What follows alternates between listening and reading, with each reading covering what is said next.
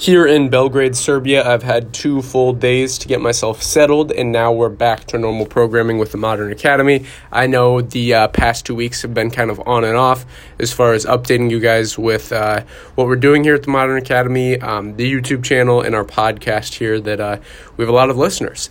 So, first impressions of Serbia. I'm specifically in Belgrade, the capital of Serbia. Serbia is a country in the Balkans, and it's a landlocked country surrounded by Montenegro, Croatia, some of these other countries, and it's absolutely beautiful. I've really loved it so far. It's pretty hot out. That is one thing, and I've really, really loved it so far. So one really interesting thing I've noticed is their kind of stance on the coronavirus pandemic versus the U.S. And I want you to think a minute, if you're from the U.S., do you think the U.S. has handled this properly? Just think on that for 1 second.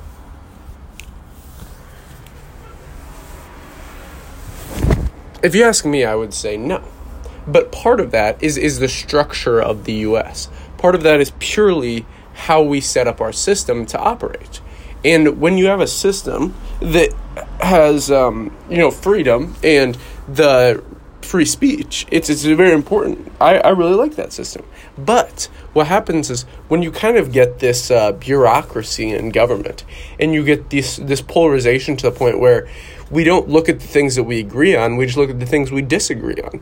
It creates for a very, very bad situation. And I think a great podcast you can listen to if you kind of want a little lightheartedness and an interesting introspective look into, I would just say an objective view from 2 pretty wise men, is Joe Rogan and Adam Curry. Adam Curry was Joe Rogan's first guest at the Texas studio, and it was a great podcast. So I would say you should check that out. There's also a couple other great podcasts out there kind of about economics. I'm more following the economic side. I'm pretty much out of the U.S. for the near future. So, how they choose to control cities, how they choose to lock people down, keep them at home, doesn't necessarily affect me as much. Serbia has a bit of a different approach. They, it's interesting when you kind of contrast. We say we have, we're free as Americans. We have life, liberty, and the pursuit of happiness.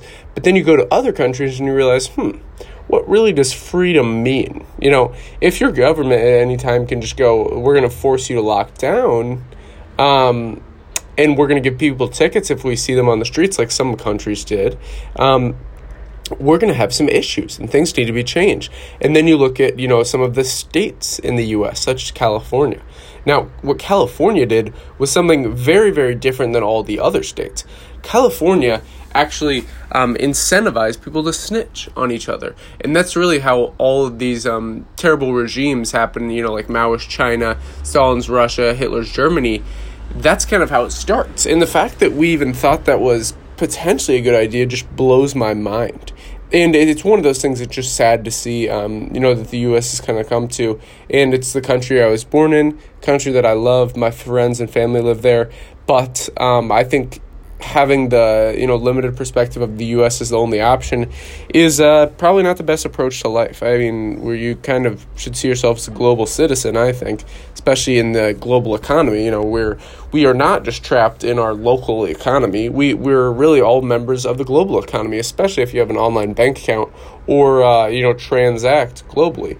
And this is one thing that was very, very important that I found when kind of analyzing where you want to put your money, how you want to invest, and looking at real estate. Like, I think I've always been interested in owning real estate, and especially in the United States, it's just where I started off, because that's what's the easiest. But then you look at foreign real estate opportunities, and you see massive, massive opportunity.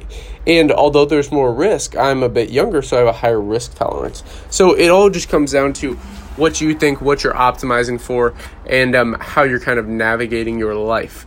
A big part of this is where you choose to live, where you choose to spend your time, and who you choose to spend your time with. This is something that's so important. I think a lot of people just kind of look over when they're contemplating, kind of their day-to-day things. That people just get kind of caught up in a routine and a trap. And what ends up happening is you become you become, I would say, kind of stagnant. And it's not a good thing. You kind of want to be continually improving in your life. As Warren Buffett says, try to go to bed a little bit smarter, a little bit wiser every day, rooting out one piece of ignorance you've picked up throughout your life. And I think that's very, very important to do. A lot of people do not do that. And what ends up happening is they carry around these little pieces of ignorance that just don't serve them any good, and actually go in the reverse and serve them negatively, which is not something you want to have happen. So to avoid these things, it's very, very important to, I would say, just analyze your life in general. Look at it and go, how am I living? How do I want to live? And where am I moving towards? And that's why this period in my life is very, very important, because I'm kind of cutting the fat, if you will. I had a lot of things. I was living in Iowa in the United States, and I had a lot of things like a car bill, a lease, electric bill, water bill, internet bill, all these different things. I got parking ticket, just these kind of dumb things that come with living in the U.S. And what I found is, I'm going to be a bit nomadic for the next couple of years. I'm not going to, be trapped in a year-long lease in one place. I would rather explore the world, see different countries, see what they all have to offer, and go where I'm treated best. And I think a good place to start with this, if you've never really considered traveling, if you're kind of new to this idea of a global citizenship, of moving around, is Nomad Capitalist, Andrew Henderson on YouTube. He might seem a bit snobby at first, but he's pretty genuine as far as his videos. They're pretty interesting. Highly recommend you go check that out. I'll be doing more videos about kind of global living, global investing, and like I kind of talked about in this Modern Academy update number 2 that I recorded while I was kind of in the Colorado-Wyoming phase, was basically discussing why it's so important to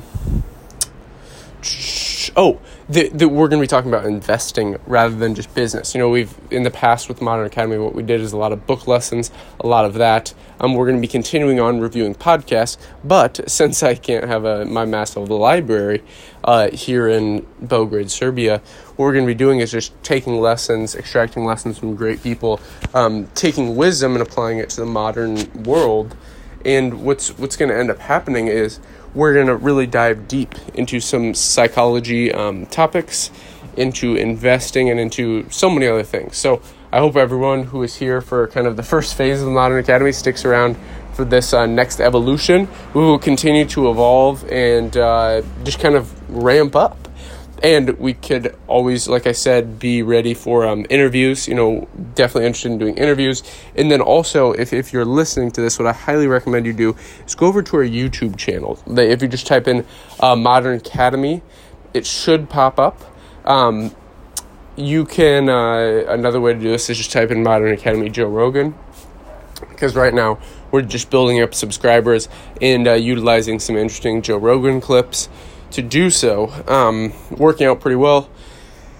Would like to get to at least 1K subscribers before I start doing videos where my face is in it and all these different things. But so something interesting to look forward to is the YouTube channel, the content that we're going to be putting on there coming down the road. And also we're probably going to be doing investing kind of episodes, or in the past what we did was some things just on investing opportunities. And what I'm really interested in right now is cryptocurrency. Just the idea of having no government, no really people controlling the money, just having it be each individual, you have your own sovereign choices, what you do with your crypto. And you basically, what that is your private keys.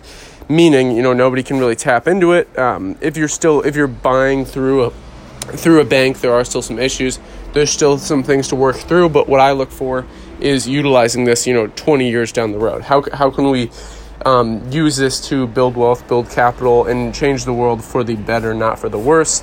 Move out of some of the kind of archaic things that we've been doing, especially in the United States and the Western world, and hopefully get everybody a set up with online banking and cryptocurrency, their own private keys.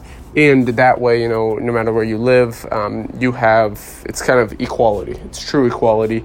The other way of doing it with fiat currency really is not the best way of doing it. When you have people with their own private interests, some controlling what you use to trade with, a lot of issues come about, especially when they're the ones that were able to build that system. Great book on that is A Creature of Jekyll Island. So with that, I will end this episode.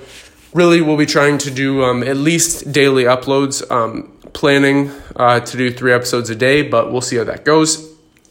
Also, if you're listening in the United States, be aware that my time frame is a bit different here in Serbia, so it is what it is. Thank you very much for listening, and until next time.